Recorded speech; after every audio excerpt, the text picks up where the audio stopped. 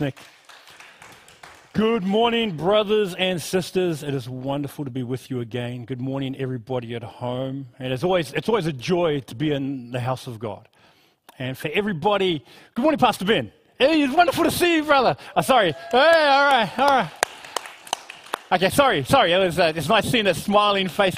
Pastor Ben's always a smooth-looking character, and so I really do like your shirt. I'm following your suit, brother, and wearing something very similar this morning. And it's quite appropriate that Pastor Ben is here because his skills as a math teacher, I've been told, especially as I've dealt with my children at school, that it is very important to have the foundations set when doing math. It's like you build one upon the other. You can't solve complex problems with maths if you don't have the foundational aspects in place. It's just like how you can't really play a game of basketball, no matter how skilled you are, if you don't know the rules.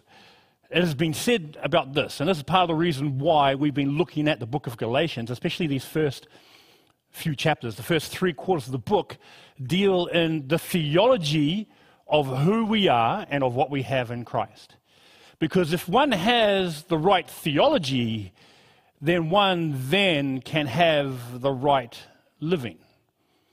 If one has the right theology, in other words, having the foundational things in place, will enable you to build upon those things. See, these spiritual truths that we've been looking at, the theology that we've been looking at, is a lot of information, yes, but it's more than just information.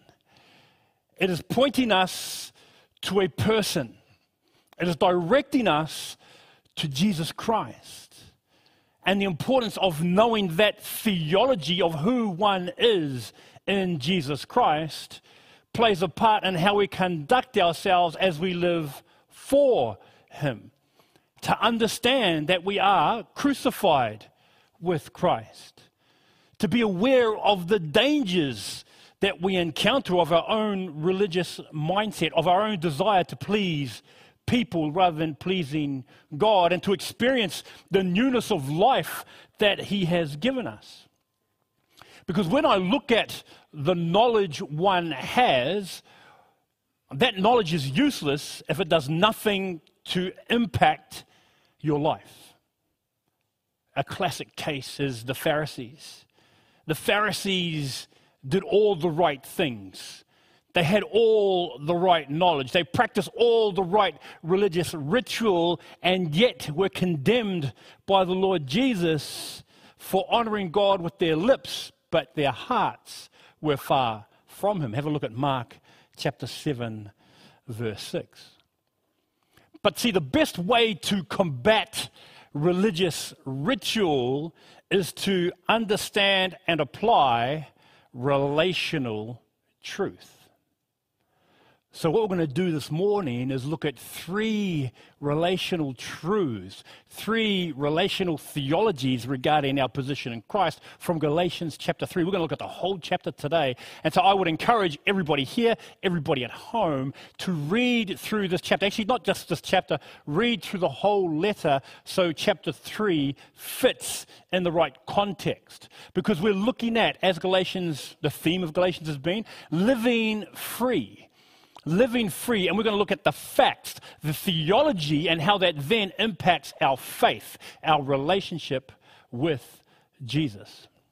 So bow your heads with me, and let's look at the Word together as we open in a word of prayer. Heavenly Father, we come to the altar now, where we find forgiveness that has been bought by your precious blood. Where we come to you whose arms open wide to embrace us by your Spirit, to embrace us with the truth of your word, to embrace us with your love, and to minister to our souls even now. We ask that by your grace you will open our eyes to behold you, that you'll open our ears to hear your voice, that you will soften our hearts to respond to your Spirit, and that we will be obedient to the convictions and to the truths you open our eyes to now. In Jesus' mighty name we pray. Amen. So, 3 theological facts, 3 theological truths and how they impact our faith. The first one is this. From Galatians chapter 3, verses 1 to 14, we look at how it's relational, not religious ritual.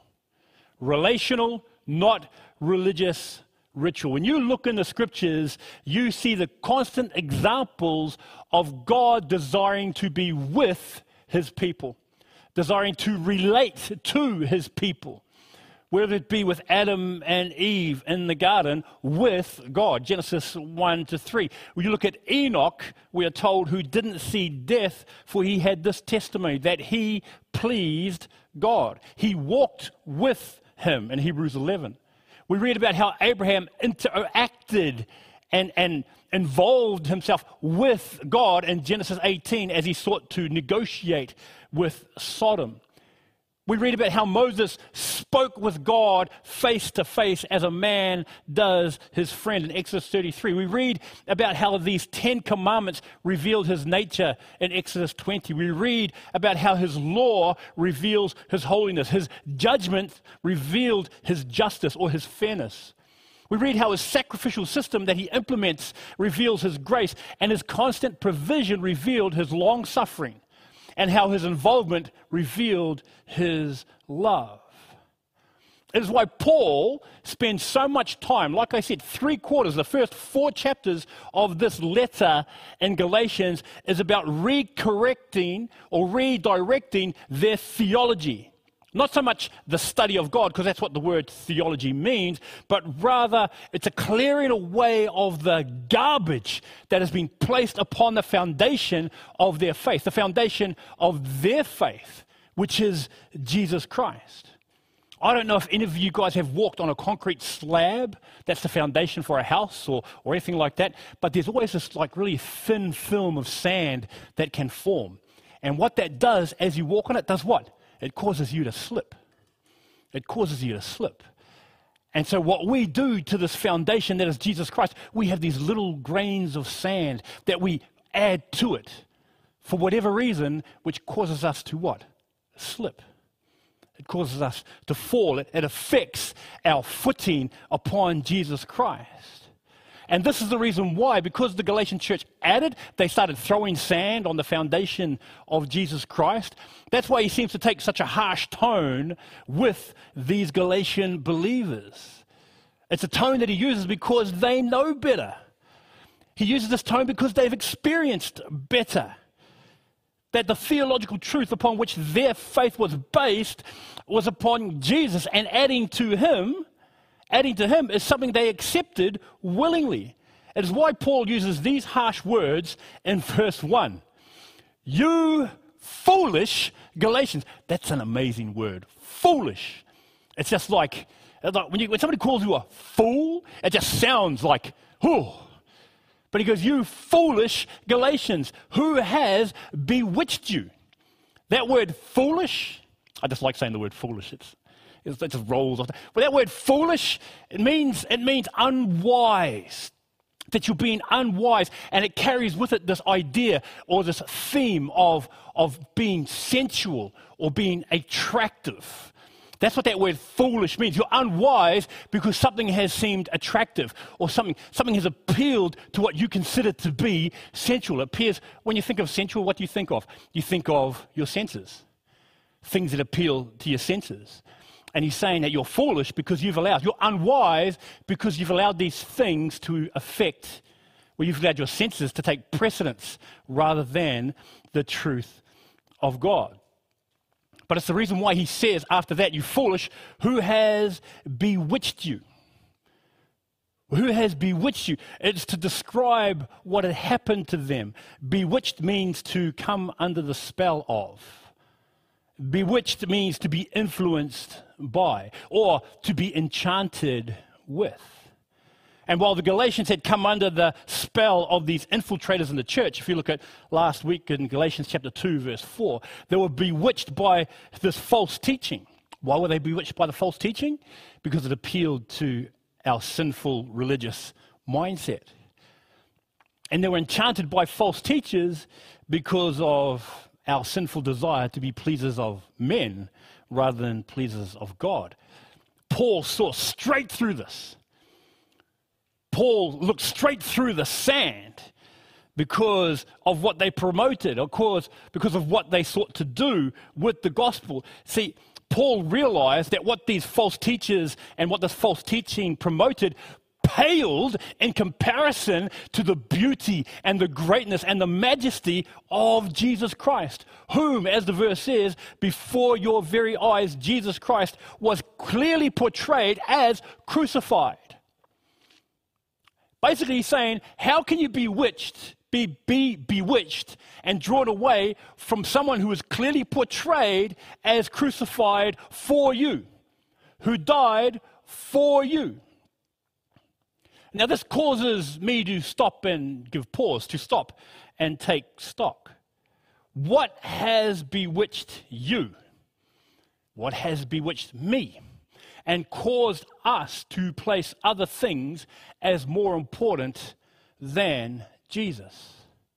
What has become so important that I prioritize everything else over Jesus?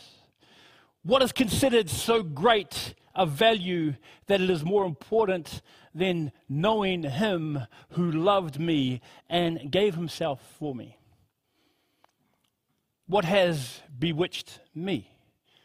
What has caught my attention that I'm attracted to, that I consider of greater worth than he who sacrificed his divinity to be born a man, who sacrificed, for want of a better word, his dignity to be mocked and scoffed and humiliated by the people, by the very people he made?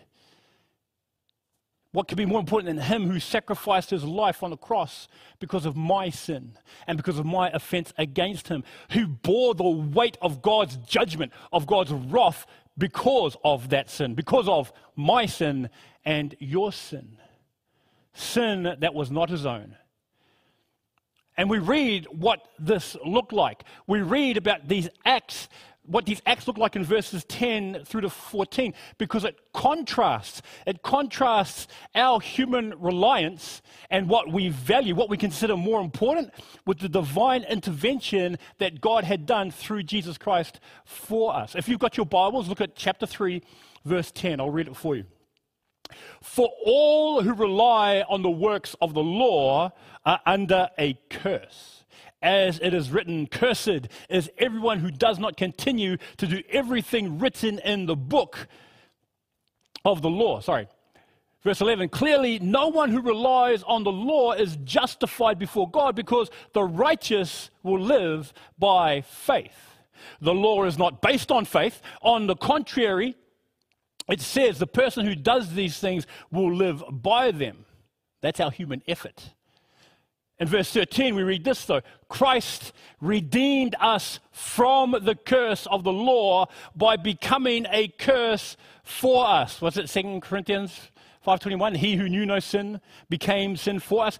So he redeemed us. He redeemed us in order that the blessing given to Abraham might come to the Gentiles through Jesus Christ, so that by faith we might receive the promise of the Spirit. This is why the Galatians were referred to as foolish. This is why I can be considered foolish if I am bewitched by something other than Jesus Christ. That takes me away from him. Because these Galatians, and what we do sometimes, is try to attempt to live a life pleasing to God, absent from the very thing that pleases him.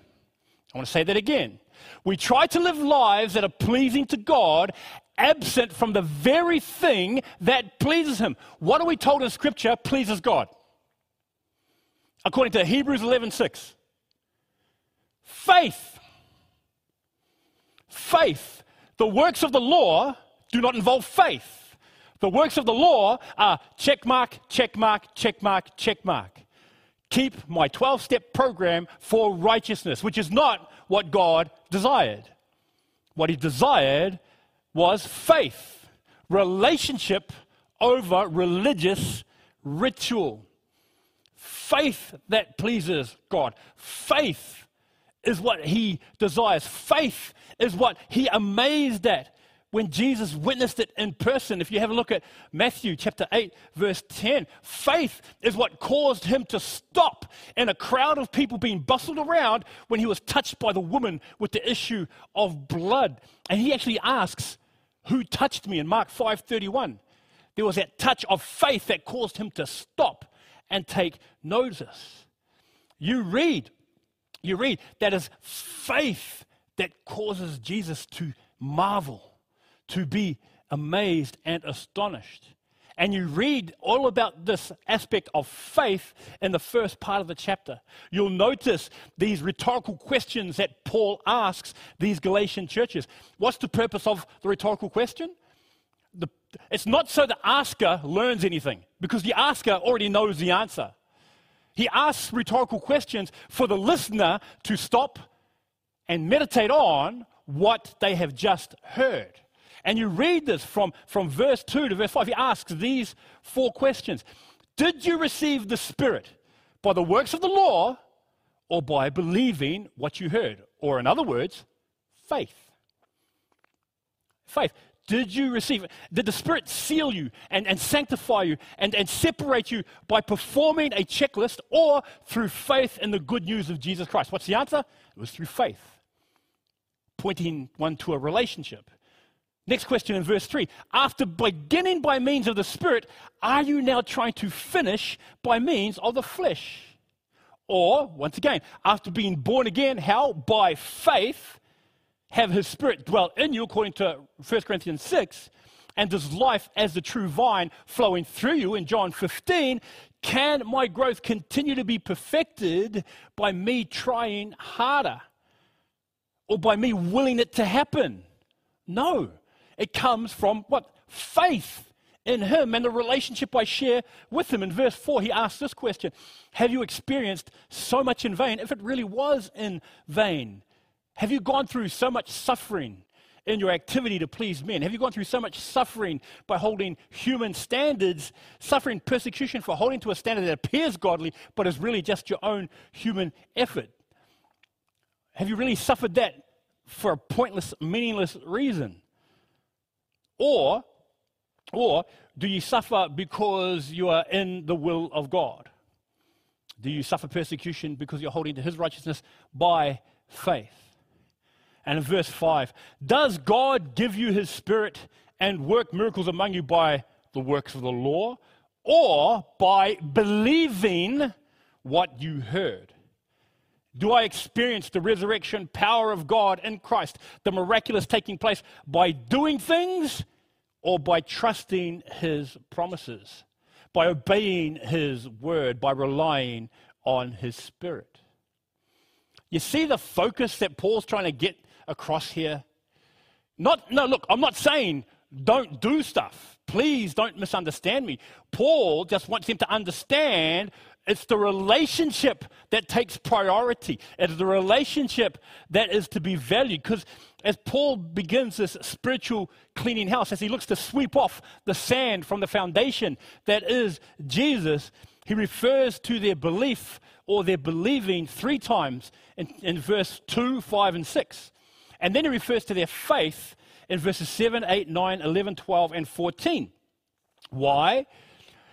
Because faith is the outward action that stems from what you believe. It is what you do because you know, or because of who you know. For it is faith that makes one Abraham's child in verse 7. It is faith that justifies in verse 8. It is faith that brings blessing in verse 9. It is faith by which and by how we live in verse 12. And it is faith that liberates from the law. Sorry, that's verse 12. And verse 14 is by faith we receive the promises of God. For all the promises of God are what? Yes and amen in Christ. Faith is vital in a relationship, in any relationship. Faith actually gives value to religious ritual. Faith gives meaning to the ritual that is performed. When I said I do to my wife, and my wife said I do to me, when we made our vows together, those vows were taken by what? Faith. And then that faith, like, I believed my wife loved me, and she believed that I love her. We revealed that commitment to each other on October 30th, 1993. Now, 27 years later, the act of that belief, the faith of that love is expressed in how I treat her and how she treats me. My, I guess you'd say, religious ritual in my marriage ceremony, that was given value due to the relationship that I shared with her by faith. Make sense? That is why we see, and it's so important, that it's relationship that actually preceded the rules. In Galatians chapter 3, verses 15 through to 22. Which came first, the chicken or the egg? That's not a big philosophical dilemma for us as people who believe in God. But which came first, the chicken or the egg? Well, the chicken, obviously, because God made it so. Okay, it's just like how we know that Adam and Eve didn't have any belly buttons. It's just think on that for a second. All right? If you have to find out, ask me about it later. But, okay, for all the talk and emphasis that we place on the 600-odd commands that are given to the people of Israel through Moses on Mount Sinai in order to establish and sustain a theocratic kingdom on earth through Israel, we must never lose sight of this fact. Long before God itemized what he requires, long before God gave the 10 words on the tablets of stone, long before God established specifically what festivals, what sacrifices, what offerings were to be made, we read in the Old Testament how he desired to have an intimate, involved relationship with himself, with his creation.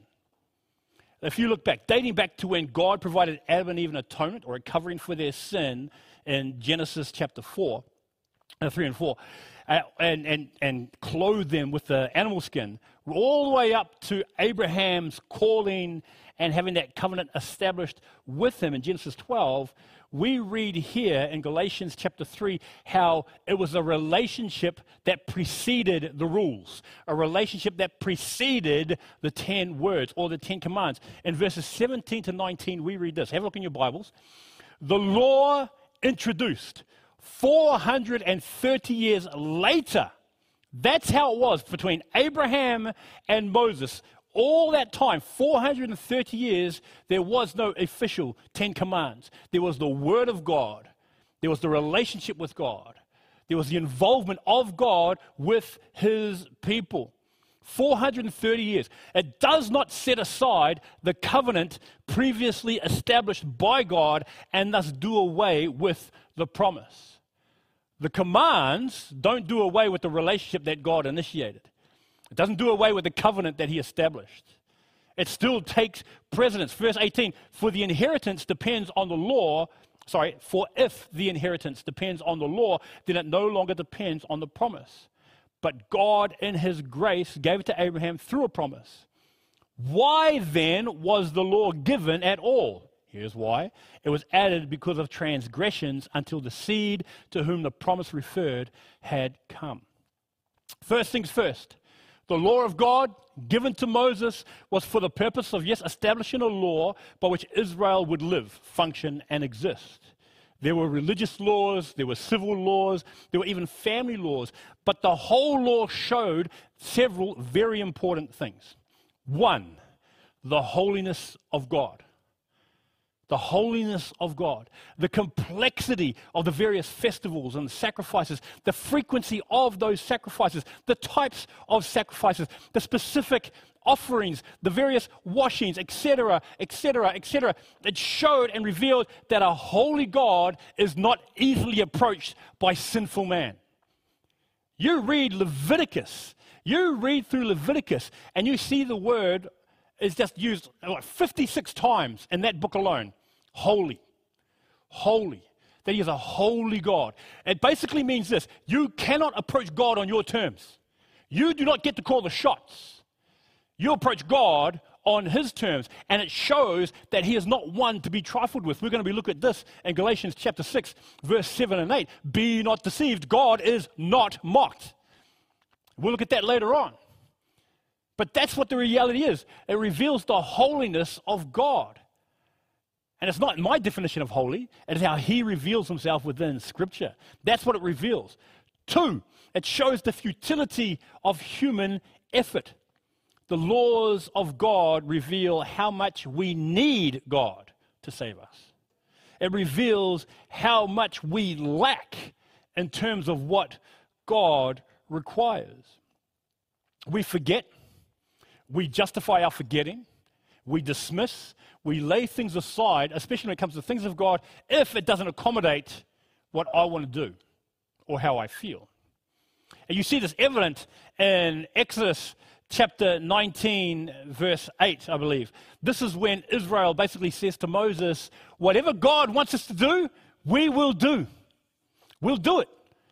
So God goes back up the mount, and while he's up there in Exodus 33, what happens? They start worshiping a golden calf. Straight away, they find something else to replace God. That's the futility of human effort. We have good intentions, but what's that old line, that old adage, that the road to hell is paved with good intentions? Why? Because it's not about the rules. The rules reveal God and all his glory and all his holiness. The rules reveal us and all our sinfulness and all our need. And you remember doing this, the Ray Comfort thing? You want to know how you measure up against the 10 words? If you've ever told a lie, you've broken one of his commands. If you've ever lusted after anybody, you've broken one of his commands. If you've ever hated on somebody without cause, you've broken one of his commands. It shows our need for God. And on top of that, to think relationally, we still fall far short.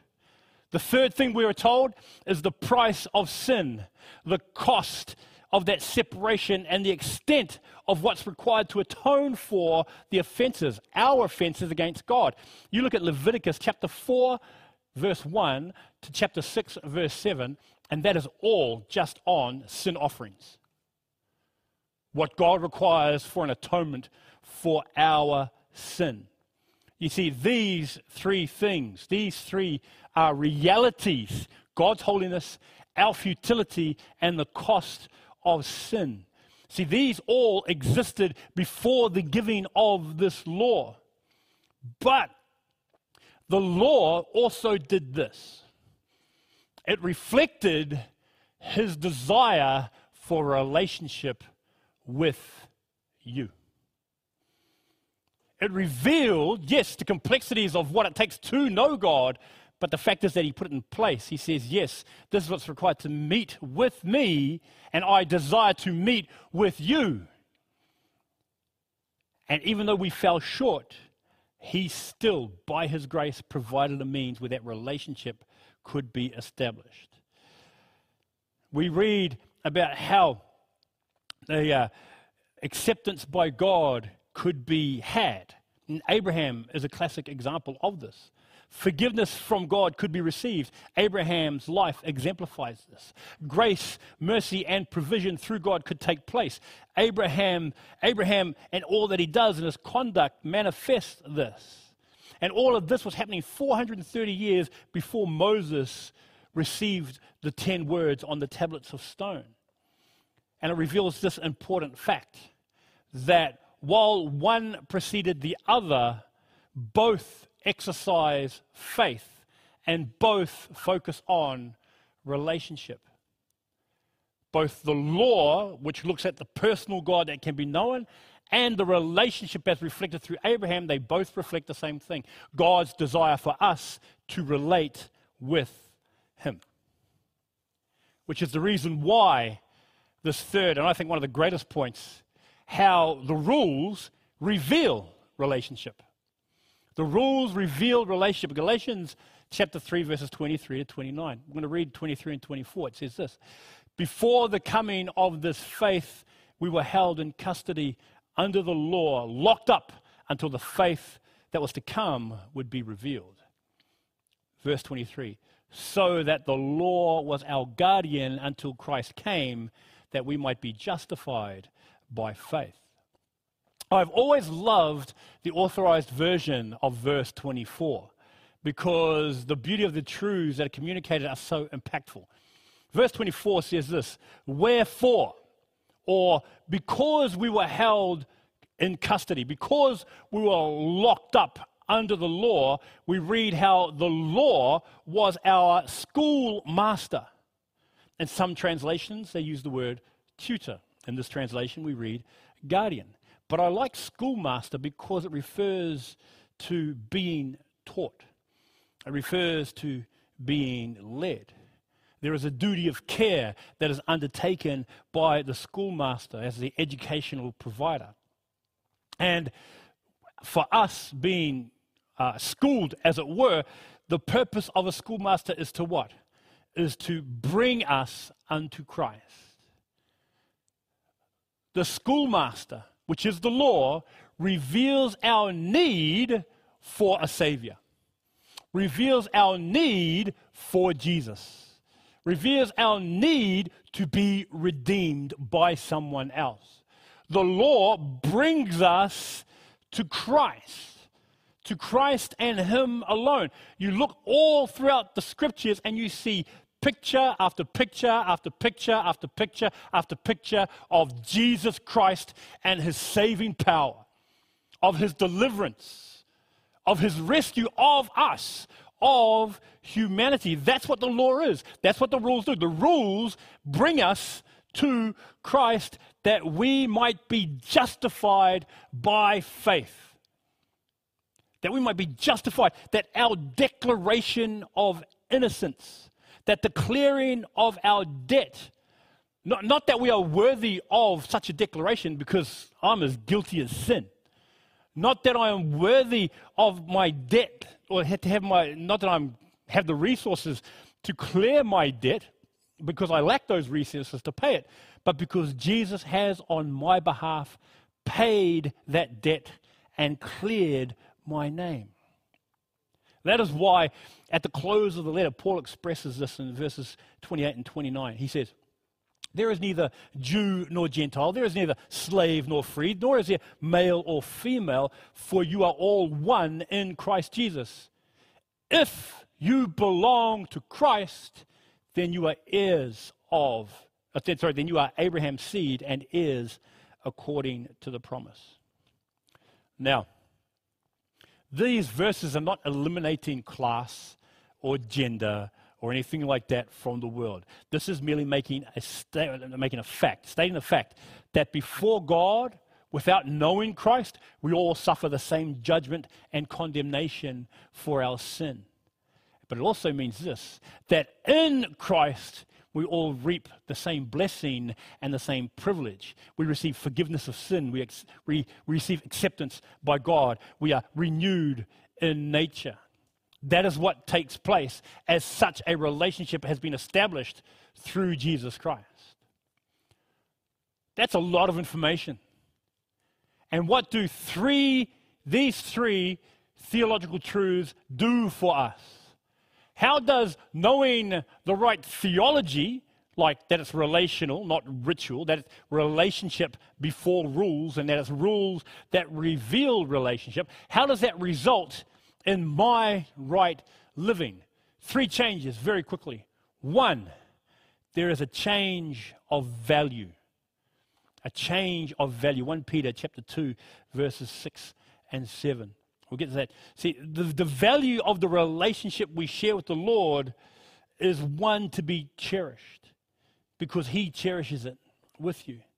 The value He has placed on you is the one that cost Him His blood that flowed and the life that He gave. To replace the relationship that He established with us by going through the motions and holding to a set of rules, to mouthing prayers, to attending activities, belittles what He went through to make you His child. It belittles it. You dismiss it. But there's a change of value that you start to value. You start to value coming to church on a Sunday. You value that. Not because there's people here, but because as a body of Christ we can worship together our God. That you value your cell groups, not because it's a get-together, but because it's an opportunity where you can pray for one another, invest into each other, support each other outside of a Sunday morning service, and bless one another in life. That you value a monthly prayer meeting where we can appeal unto the Creator of the universe on behalf of those who don't know Jesus, on behalf of those who are sick, on behalf of those who are spiritually unwell, on behalf of those. That you value those things. See, if we have the right theology that it is relational and not religious ritual, then we value the things God has given us to a greater extent. What else do we value? What else has changed? That we have this. I'll read the verses for you first. Sorry. 1 Peter chapter 2, verses 6 and 7 says this. For in Scripture it says, see, I lay a stone in Zion, a chosen and precious cornerstone, and the one who trusts in him will never be put to shame. Now to you who believe, this stone is precious. Do you believe this stone is precious? The cornerstone of your faith, who is Jesus Christ. Do you value him? Or are there other things that have bewitched you and you've placed your value in other things? So not only is there a change of value, there's a change of priorities. Isaiah chapter 1, verses 12 to 14a. I'll read this first so I don't forget. When you come to appear before me, who has asked this of you, this trampling of my courts? Stop bringing meaningless offerings. Your incense is detestable to me. New moons and Sabbaths and convocations, I cannot bear your worthless assemblies. Your new moon feasts and your appointed festivals I hate with all my being. This is the Lord's view of religious ritual, of religious activity. And that when we understand that it's relationship over rules, who do we prioritize? We prioritize a person, not a program. We prioritize a relationship, not a ritual. When we view and see how God views, think about this, how many times we offered up these religious activities and have God look at them and say, they're detestable to me because you honor me with your lips, but your hearts are far from me. And when you see this and realize that it's the relationship that he desires to see from you over those rules, then what happens? We follow David's example in Psalm 51, where there is confession of sin, there is repentance from sin, there is contrition of heart, there is humility of soul, there is submission to his will. Why? Because there's a change of priorities now. Because you now place the one you value in his rightful position. Remember that quote from Elliot Redpath? He is to have the same position in our hearts that he holds in the universe. He must hold the same position in our hearts that he holds in the universe. And you know this. You know when there's someone that's important to you, you prioritize them. You prioritize them. When you're dating and people are like, hey, man, we're going to go out. All the boys are all together. And you're like, nah, man, I want to go hang out with my girl. And you'll brush off all the guys so you can be with that one special someone. So you know how to prioritize somebody because you value them. And it's reflected in what you do.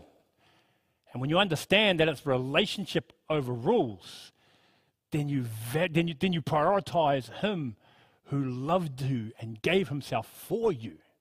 Oh, that's it was a lovely tap on Cass's shoulder from Brad. They're engaged to be married if you don't know. Oh, that's sickening. Okay, all right, so here we go. Nice. All right, so not only is there a change of priority, so there's a change of value, there's a change of priority, there is a change of focus. 1 Corinthians chapter 2, verses 12 to 14 says this, what we have received is not the spirit of the world, but the Spirit who is from God, so that we may understand what God has freely given us. What a gracious God He is. This is what we speak, not in words taught us by human wisdom, but in words taught by the Spirit, explaining spiritual realities with Spirit-taught words. The person without the Spirit does not accept the things that come from the Spirit of God, but considers them foolishness and cannot understand them because they are discerned only through the Spirit. So there is this change of focus now because we have been given by the Spirit of God understanding of spiritual realities that weren't there before. And because we now understand those things, our focus has changed from me to Him, from my goals to His goals, from my kingdom to His kingdom, from my desires to His desires. That's what happens when you understand, because, once again, it is revealing a person. The rules reveal a person. Once the rules reveal a person, there is a change of focus. That when you come to your quiet times in the morning, it's not quoting words rote or verbatim. When you come to the scriptures, you're encountering who? A person. That when you pray, you're not mouthing just phrases to sound good, but you're talking with who? A person. That when you reach out by the Spirit of God to help someone inside the church and outside of the church, you're not revealing you're revealing who? A person.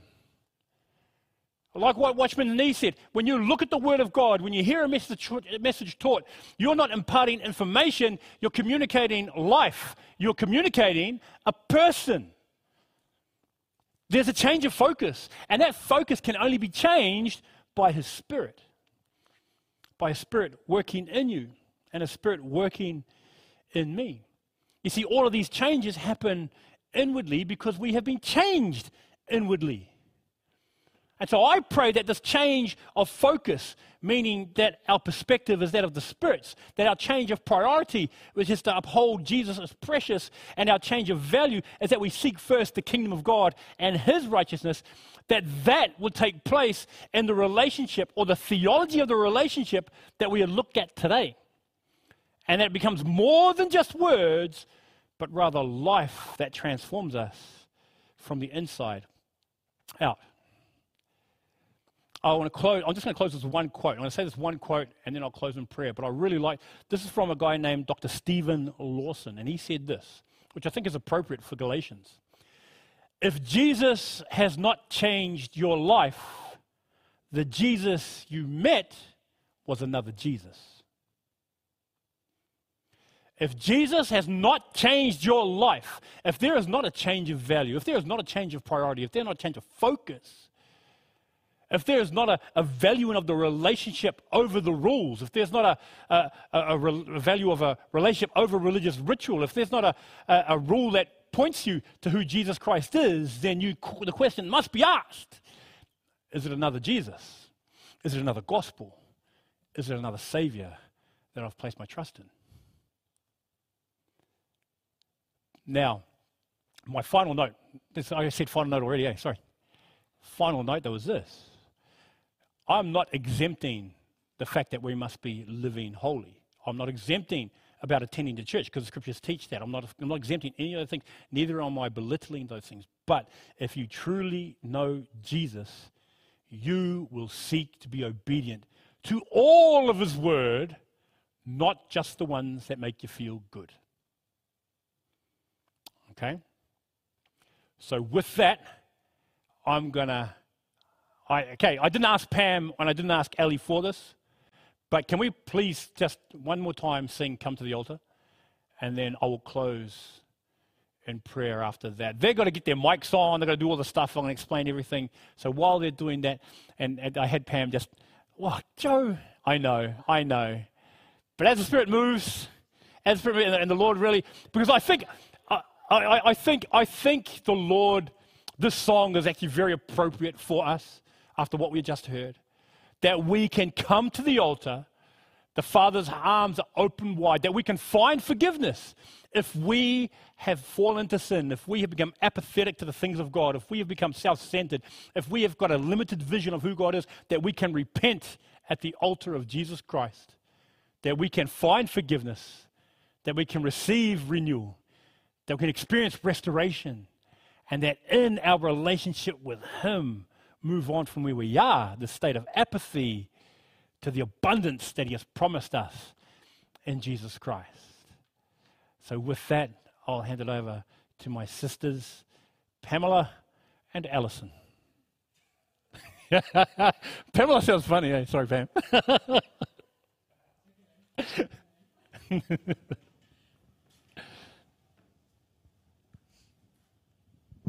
Let's stand and worship together, church.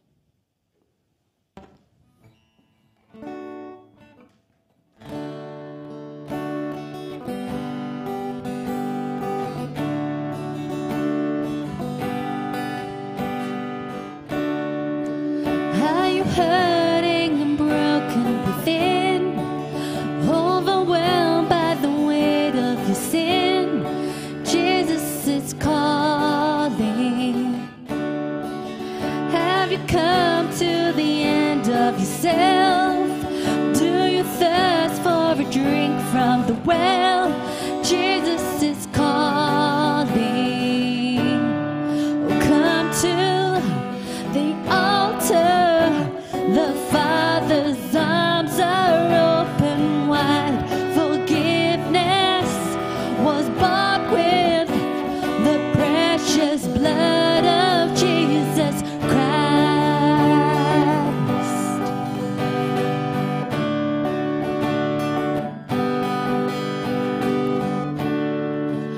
Leave behind your regrets and mistakes.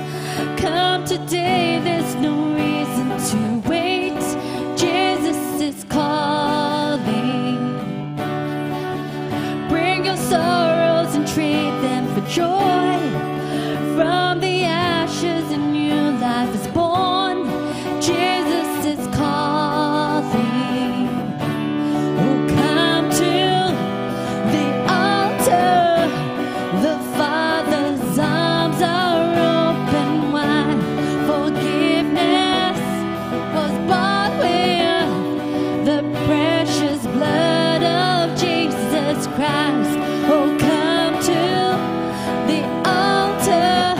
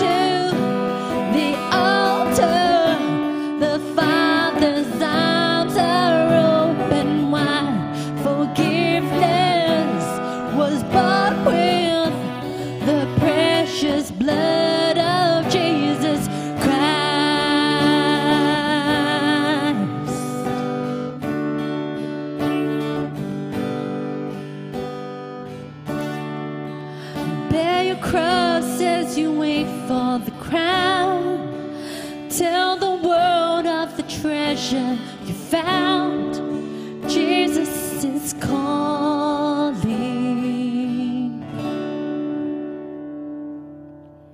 Let's pray.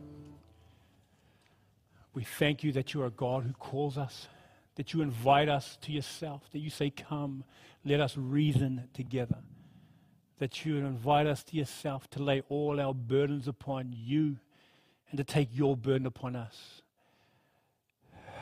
Father, we ask now as we come to the altar that we will have hearts and spirits full of repentance, hearts and spirits full of confession, of humility, of contrition, and of submission to your will. May you, Lord, reveal to us the greatness of your person and the precious relationship that you've given us in Jesus Christ.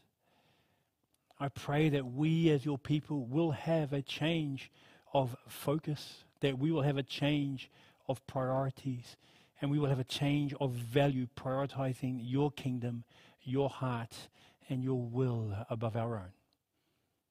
May we truly decrease so that you might increase for your glory. So we ask you to dismiss us now. Have your way with us. In Jesus' name we pray. And all God's people said,